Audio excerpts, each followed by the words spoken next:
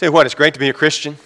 It's great to be here tonight to honor the God of heaven and enjoy these items of worship that we bring before God to show our adoration for Him. Appreciate everything that's been done tonight to lead us in worshiping God. Appreciate the great songs that Micah led us in, and a really good prayer, and the scripture reading. Andrew, appreciate that. You took the bullet for us tonight in reading all of those really difficult names. Thank you. Somebody who's visiting might wonder, what in the world, right? You just stand up and read this obscure section in Genesis. Well, here at Eastside on Sunday nights for years and years and years, we've been reading through the Bible, and I don't know how many times probably it's been read through here at Eastside over the years, but read a section of the Bible and just let it stand for itself. And that section of Scripture, I'm challenging myself possibly to preach a sermon on that at some point or other. It would be interesting. Obviously, Esau is a really important character in the biblical story, and that's really what that is. It's the background for his family and the nation that came from him, Edom, and all that would follow. You probably recognized, if you're familiar with Bible geography, a lot of place names from those children of Esau and grandchildren, great-grandchildren, that places were named after several of them. So anyway, that might be an interesting study sometimes, who knows, but not tonight. Tonight we'll be doing something else. We'll be talking about the kingdom and the church and the relationship between the two. This is more of an informational lesson than a persuasive one, but it's important information, I believe. Stuff that we need to know.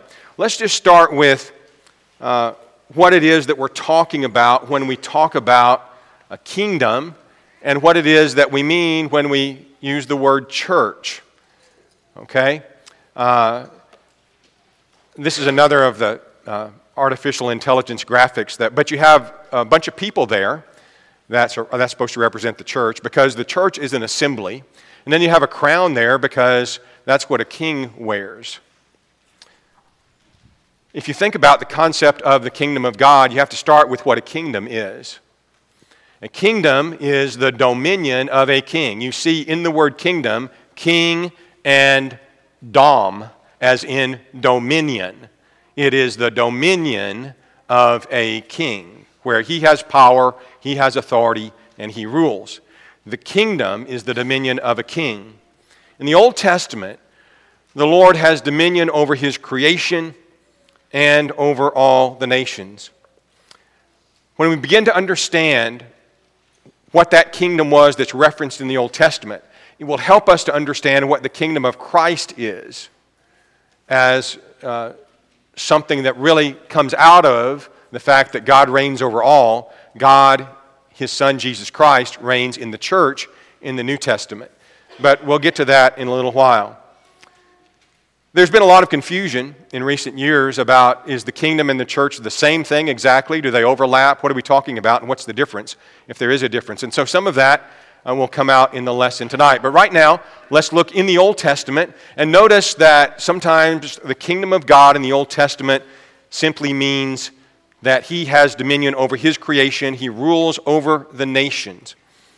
The word kingdom, as it's found in the Old Testament, comes often from a word that can be translated, according to Brown, Driver, and Briggs' Hebrew lexicon, as royalty or royal power or reign or the sovereign power of a king. It can also refer to the realm of that king. So in Psalm chapter 22, or Psalm 22, I should say, and verse 28, the kingdom is the Lord's, and He rules over the nations. So the Lord possessed a kingdom in the Old Testament, and as part of that kingdom, He exercised dominion and authority over all nations. In Psalm 103 and verse 19, the Lord has established His throne in heaven, and His kingdom rules over all. So God's over everything. He created everything, and He is over everything. He has dominion over everything. His kingdom is powerful. It is enduring, and it is everlasting, as the Old Testament describes it. So in Psalm 145, for instance, and in verse 11, if you're still with me in the Psalms, they shall speak of the glory of your kingdom and talk of your power, to make known to the sons of men His mighty acts and the glorious majesty of His kingdom. Your kingdom is an everlasting kingdom, and your dominion endures throughout all generations. So God dominates. His dominion endures throughout all generations. And it is glorious, and it is majestic, it is powerful, and it is enduring. All of those things we see there in the few verses in Psalm 145. And the rule of the kingdom is a rule of righteousness. In Psalm 45 and verse 6, your throne, O God, is forever and ever. A scepter of righteousness is the scepter of your kingdom. Now, the scepter, you remember, is the rod, if you will, that the king holds. That's a symbol of his ruling power. The ruling power of God is righteousness. In God's case, might didn't make right. Might is right. He rules in righteousness. He is the definition of what right is, of what justice is. So God rules in righteousness. That's the scepter of His kingdom. And aren't you thankful for that? That we have a maker, a creator, king of the universe, whose kingdom endures from everlasting to generation, and that He is a king who rules in righteousness. That one thing you can be sure of in God's dominion, ultimately, right will win, and right will rule. No matter what it may seem to be in a moment of time, God rules in righteousness. But the Old Testament also foretells of the coming of another kingdom that, as I mentioned, is kind of an outgrowth of this overarching kingdom of God where He's over everything. And you can see that even in a couple of the texts that we've looked at already. We'll explore this some more in just a minute. But there is another kingdom that is prophesied about in the Old Testament, that it would come. It would be ruled over by the Lord's anointed. Now, in the Old Testament, we've been studying like the anointing of David and the anointing of Saul. Those who are anointed in the Old Testament, you could be an anointed king. That would be, you have oil poured on you by somebody important to indicate you're going to be the king. It could be a prophet. Prophets were sometimes anointed, and priests were sometimes anointed. So prophet, priest, and king. But nonetheless, the anointed one would be the king who is going to ascend to the throne. So the anointed one is mentioned many times in the Old Testament. Now, when I tell you that the Old Testament talks about the Messiah on many occasions, you're going to say, what? Where does it do that? How many times is the word Messiah found in the Old Testament? Well, not that many. But the word anointed is found lots and lots, or anointed one. And may I tell you that the word anointed, the Hebrew word for it is more or less Messiah. Messiah is Hebrew for anointed. So when you see anointed one with reference to a coming kingdom in the Old Testament, that's a messianic prophecy. So if everybody's with me on that, let's look back at Psalm 45 where we were a minute ago. There's going to be a kingdom coming that will include citizens from every nation and bring a redemption and salvation to humanity. And Psalm 45, one of the Psalms we just read, even indicates that. So if you look at verse 6 that we just read again, your throne, O God, is forever and ever. A scepter of righteousness is the scepter of your kingdom. Next verse, you love righteousness and hate wickedness. Therefore, God, your God, has anointed you with the oil of gladness more than your companions. Now, the word anointed ought to jump out at you there, right? Because we just studied about what that means. That's how you make somebody a Messiah. You anoint them. That's basically the verb form for the word Messiah there. I don't know if that sounds familiar to you, but I expect for many of you who are good Bible students, that line in verse 7, your God has anointed you with the oil of gladness more than your companions. You recognize that from the New Testament. Because in Hebrews chapter 1 and verse 9, the Hebrew writer quotes that exact phrase and applies it to, guess who? Jesus the Christ, the Messiah. By the way, you'll never guess what the Greek word for Messiah or anointed one is. Well, you will guess. Christ. So, Christ, Messiah, anointed. Talking about the same thing. The one anointed to be king.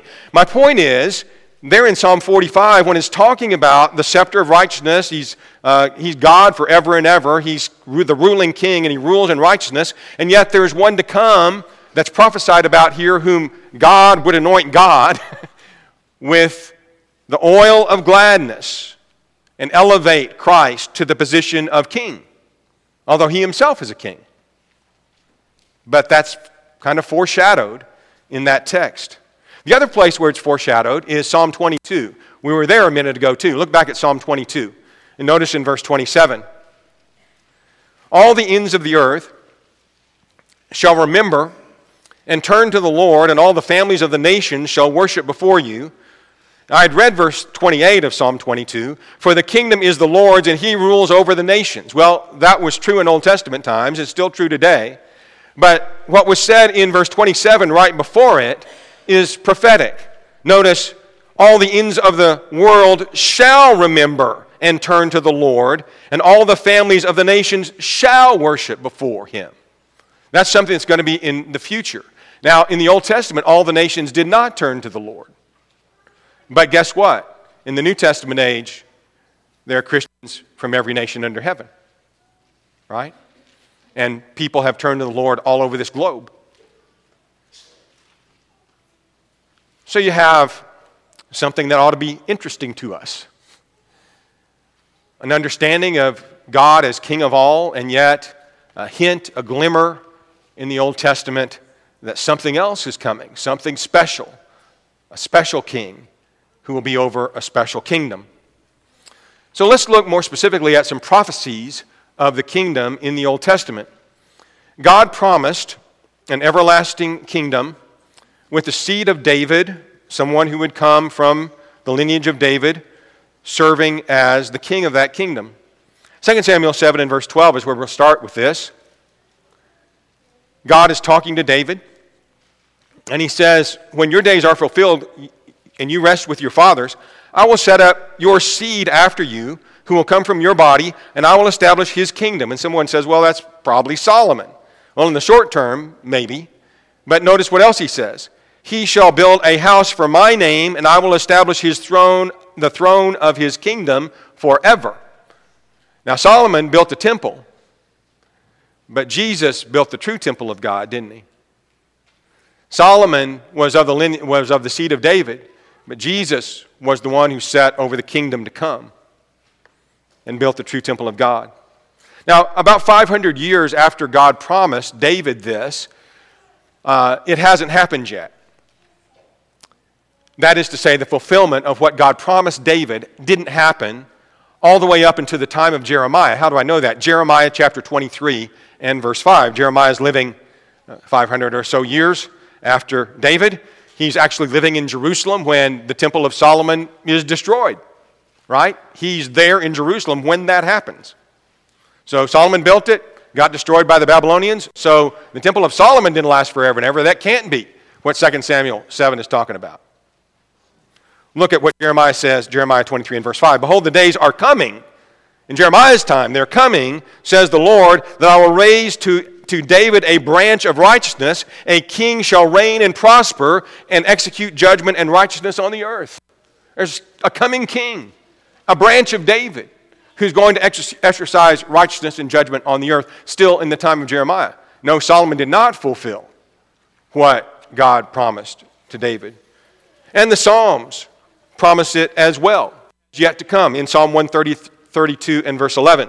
The Lord has sworn in truth to David. He will not turn from it. I will set upon your throne the fruit of your body. So we have definite prophecies of a coming king. And we learn that he is of the seed of David. And I just want to remind everybody of this. As you read through the New Testament, on a number of occasions, you'll have the crowd or people crying out to Jesus, and they'll say, Jesus, Son of David. And they'll say something like, as the blind man did, have mercy on me. What did it mean for a Jew in the time of Jesus' day to call him the Son of David? Well, they knew these Old Testament prophecies. They were looking for the Messiah. So that was pretty significant for Jesus to be called the Son of David, as he was frequently when he walked this earth. Isaiah and Daniel in the Old Testament also prophesy still of the coming kingdom. And there are many other prophecies that allude to this, but let's look at just a couple here for sort of to flesh this out. In Isaiah chapter 9 and verse 6, the well-known prophecy, "For unto us a child is born, and unto us a son is given, and the government will be on his shoulder." And that sounds like a king to me, doesn't it to you? The government will be on his shoulder. "And his name will be called Wonderful, Counselor, Mighty God, Everlasting Father, Prince of Peace. Of the increase of his government and of peace there will be no end." That sounds like an everlasting kingdom, doesn't it? "Upon the throne of David and over his kingdom, to order it and establish it with judgment and justice from the time forward, even forever. The zeal of the Lord of hosts will perform this." Isaiah is prophesying 700-ish BC, about 200 or 300 years after David, after the promise to David. Still to come in Isaiah's time. And he is very specific about this child, the son who's given to be the king, to sit on the throne of David, and that would be an everlasting kingdom. We remember well the dream of Nebuchadnezzar that Daniel winds up interpreting in Daniel chapter 2. Nebuchadnezzar dreams of this figure that has a head of gold and arms and chest of silver and a midsection of brass and a lower section of iron. And each section represents different kingdoms. And Daniel explains to Nebuchadnezzar as he interprets the dream on behalf of God that the head is the Babylonians, Nebuchadnezzar himself. The chest, the silver part, that's the Medes and the Persians that would come after the Babylonians. Then after that you had the kingdom of Greece, and after that you had the Romans. And then Daniel is told that it is in the days of these kings that the God of heaven, that is the kings, the Roman kings, in the days of these kings, the God of heaven will set up a kingdom which shall never be destroyed. And the kingdom shall not be left to other people. It shall break in pieces and consume all these kingdoms, and it shall stand forever. It shall stand forever, and it shall stand forever. We sang the song. I love that song. Forever and ever it will stand. Isaiah prophesied about it. Daniel prophesied about it as he interpreted Nebuchadnezzar's dream. Well, as we turn over to the pages of the New Testament then, we see the fulfillment of these prophecies. The angel announces to Mary, as we open up Luke chapter 1, we get to verse 31, and he says to her, "Behold, you will conceive in your womb and bring forth a son." Well, that's what was promised we'd be given. "And you shall call his name Jesus," which means Savior. "He will be great and will be called the Son of the Highest. And the Lord God will give him the throne of his father David, and he will reign over the house of Jacob forever, and of his kingdom there will be no end." Well, it sounds like this Jesus who is to be born of Mary is, sure enough, the king who is prophesied all those times in the Old Testament, the Messiah who is to come. That's what the angel announces.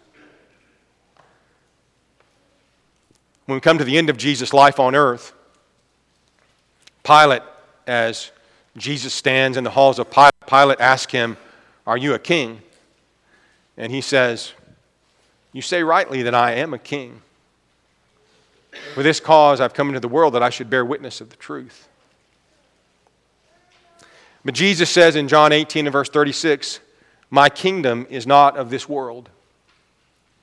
If my kingdom were of this world, my servants would fight that I would not be delivered to the Jews." He has a kingdom. He came to fulfill that. In Colossians chapter 1 and verse 13, we learn that God has delivered us from the power of darkness and conveyed us into the kingdom of the Son of his love. We are in the kingdom. If we are Christians tonight, we are in the kingdom. We've been transformed or translated, one translation says, out of the power of darkness. The word there for power is dominion or domain. So the dominion of darkness, that's Satan's kingdom, we've been conveyed out of the dominion of darkness and into the kingdom of God's Son. That's where we are tonight if we're Christians. We're in that kingdom. The Apostle Paul spoke to the Christians of his day, those in Thessalonica particularly, urging them to live worthy of God, who had called them into his kingdom. We are called into the kingdom. He says in 1 Thessalonians 2 and verse 1 that you would walk worthy of God who calls you into his kingdom and glory. We have been called into the kingdom. And so I want to be really clear here that the kingdom came. Christ is king now. We'll look at that just a little bit more in a second. If we are Christians, we are now in the kingdom. If you look at Revelation chapter 1 and verse 9, maybe the clearest thing that could be said about this, that really kind of explodes a lot of false theories that men have about the kingdom and really what it is and when it came into existence. Revelation 1 and verse 9, I, John, he's writing to the 7 churches of Asia. I, John, both your brother and companion in the tribulation and kingdom and patience of Jesus Christ. John says he's the brother and companion of the Christians to whom he's writing in 3 things. 3 things. I'm your brother and companion in the tribulation. Now, there are still people who are waiting for the tribulation that's prophesied in Scripture. John says he was in it. The tribulation that's prophesied in Scripture, John was in it. Okay? Number 1, I'm your brother and companion in the tribulation. Number 2, I'm your brother and companion in the kingdom. John was in the kingdom. The people that he was writing to were in the kingdom. And thirdly, in the patience of Jesus Christ. That is the steadfastness, the perseverance, the keeping on, no matter how much we suffer, no matter how difficult it gets. In the perseverance and the patience of Christ, John was in that. This kingdom is spiritual. It does not come with observation. He was asked, Jesus was, by the Pharisees in Luke chapter 17 and verse 20. He was asked by the Pharisees when the kingdom of God would come. He doesn't really answer the question, but he does answer something about how it will come. And what he explains to the Pharisees is you won't be able to see it. Nobody's going to see it because it's invisible. Hear me, the kingdom's invisible. What Jesus says is, the kingdom of God does not come with observation. That means you cannot see it. The kingdom of God does not come with observation. Nor will they say, see here or see there, for indeed the kingdom of God is within you. What do we say a kingdom was to begin with? It's the dominion of a king. The kingdom of God is when God is ruling in your heart. If he's ruling in your heart, you're part of the kingdom. Somebody else, he's ruling in their heart, they're part of the kingdom too. You can't really see in their heart, God can. There are lots of people in this room I know who are in the kingdom, for God is ruling in your heart. That's what it is to be part of the kingdom. That's the way Jesus explains it. The kingdom of God, the rule of God, the dominion of God is within you. And so, just a note about this, and I've said this before, when Jesus teaches his disciples to pray, he tells them to pray to God, your kingdom come. And that can be meant in a couple of different ways. It could be meant that your kingdom be established on the earth with Christ as the king. Or it could mean your kingdom come within us as individuals. And I can still pray that prayer. I can still pray that God's rule would be in me, that it would come in my heart and continue to guide my life. So I think some people have said, well, that's not a valid thing to pray anymore since the kingdom has come. Well, I think still maybe it could be, that the kingdom would come in all men's hearts, because not all men are in the kingdom, and it's not in all men. We mentioned a moment ago, John 18 and verse 36, that about the kingdom, Jesus says, my kingdom is not of this world. He has a kingdom. I made that point a minute ago. That tells us that he would have a kingdom. But he says it's not of this world. No, it's not of this world. It's a spiritual kingdom. And the citizenship in the kingdom is not on this earth either. It's in heaven.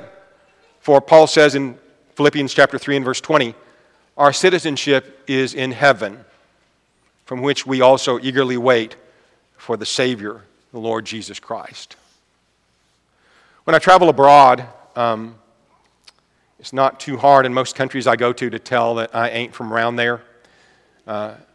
Most people can figure out in just a couple minutes that I'm an American. Sometimes I get mistaken for a Canadian, but usually not.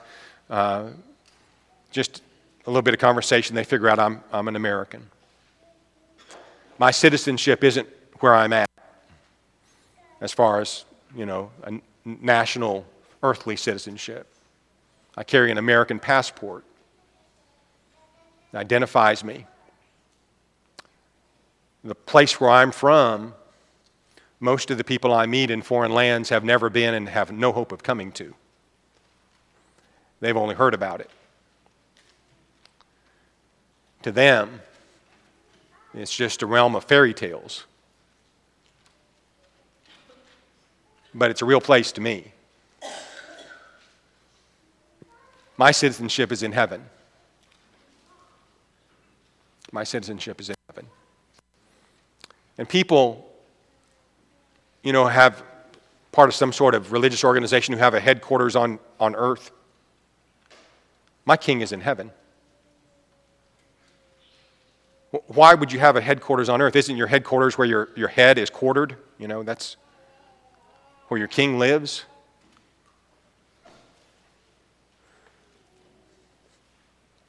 The Old Testament also prophesies of the church. And here's where I'm going to get into a little bit that's probably newer material for some of us. So wake up and pay attention if you're starting to nod off on me. We understand and have said for a long time that the church is an assembly. In fact, the Greek word for church, which is ekklesia, we talk about the word ekklesia a lot, just means assembly in the original language. Now, it came from a couple of words which mean to call out, but doesn't really have that connotation most of the time in the New Testament. It just refers to an assembly is the basic way it was used in the New Testament.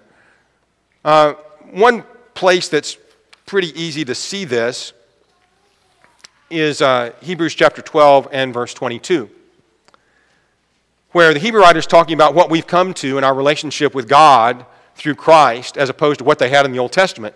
He says, "You come to Mount Zion, to the city of the living God, the heavenly Jerusalem, to an innumerable company of angels, to the general assembly and church of the firstborn," and that is plural, firstborn ones. We are the firstborn. The firstborn ones who are registered in heaven. We got our citizenship in heaven. We're registered in heaven.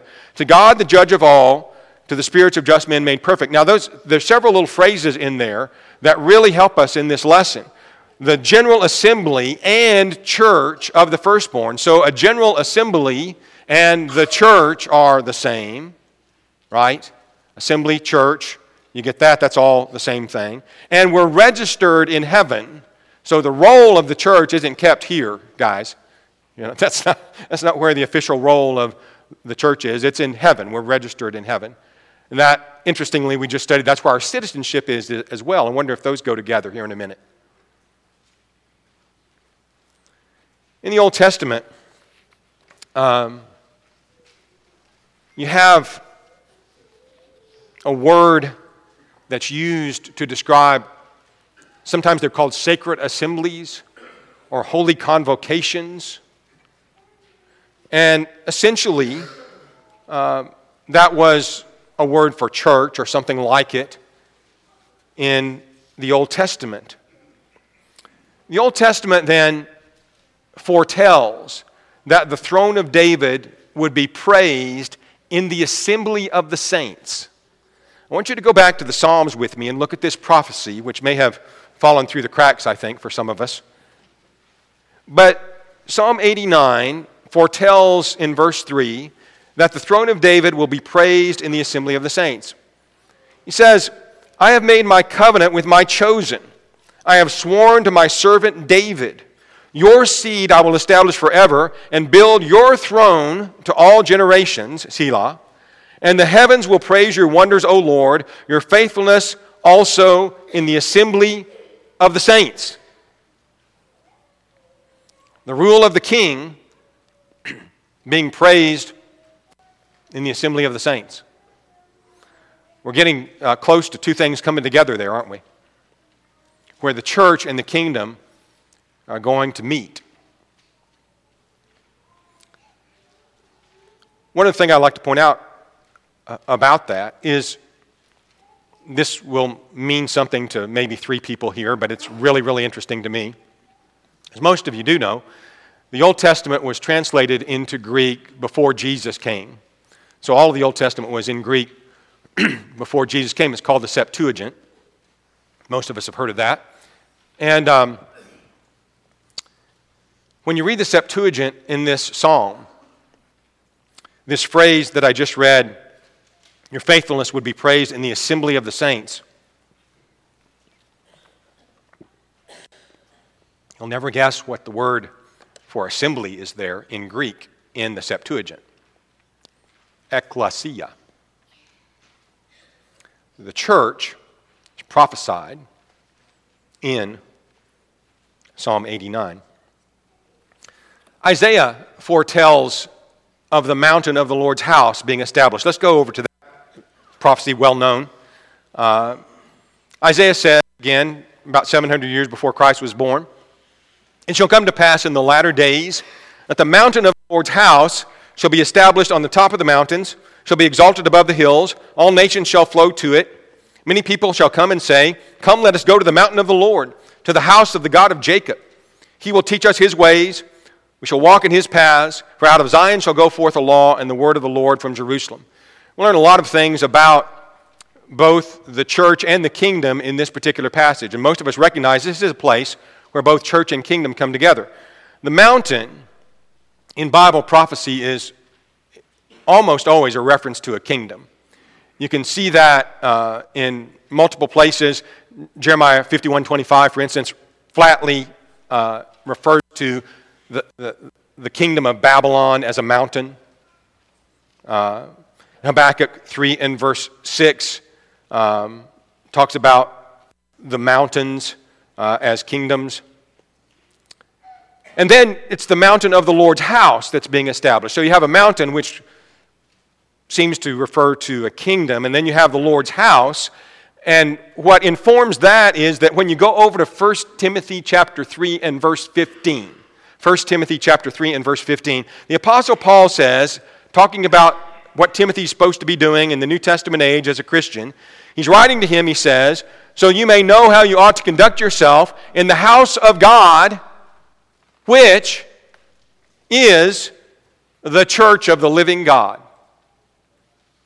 The church of the living God. Now that really helps me in Isaiah, because the mountain, which would be a kingdom, of the Lord's house, which would be the church, would be established where? In Jerusalem, beginning at Jerusalem. And the law would go forth from there to whom? To all nations. It's not just to the Israelites anymore. It's not just to the Jews, but to all nations. And that's exactly what happened in Acts chapter 2. Exactly what happened in Acts chapter 2. What are some important conclusions then that we can make for us today? I think there are important facts that we need to understand to help us understand what the church is, what the kingdom is, but mainly how that describes our relationship to God and to one another. I think what we can say is that the church and the kingdom refer to the same realm and relationships, but in different ways. So a kingdom is obviously a metaphor that has the king and the citizens and the law and the territory. King is God, we're the citizens. The law is his word, the territory is our hearts. That's what a kingdom is, right? The reign of the king. And then the church, well, how is it described? Now, I didn't go deep into this because for sake of anything time, but I know you're familiar. The church is a body. The church is the body of Christ. It's just called that, Ephesians 1. So a body has head, has members. We're all members of the body of Christ. He's the head of that body. Same thing, just described in a different metaphor. You have king and citizens and all that, and here you have a body and head. But you're talking really about the same people in the same relationship, our relationship to God and to one another. The realm is spiritual. In both cases, the kingdom and the church exist in the spiritual realm. Neither one of them can be seen. This ain't the church. You are the church, but I can't, just by looking at you, tell who's who in the church or who is and who isn't. God adds those. God keeps track of that. So the church worldwide is invisible. The realm is spiritual. Those who inhabit the kingdom and the church are called saints. We mentioned that in the New Testament, the word saint is used over 60 times to refer to simply those who are saved Christians, disciples of Christ.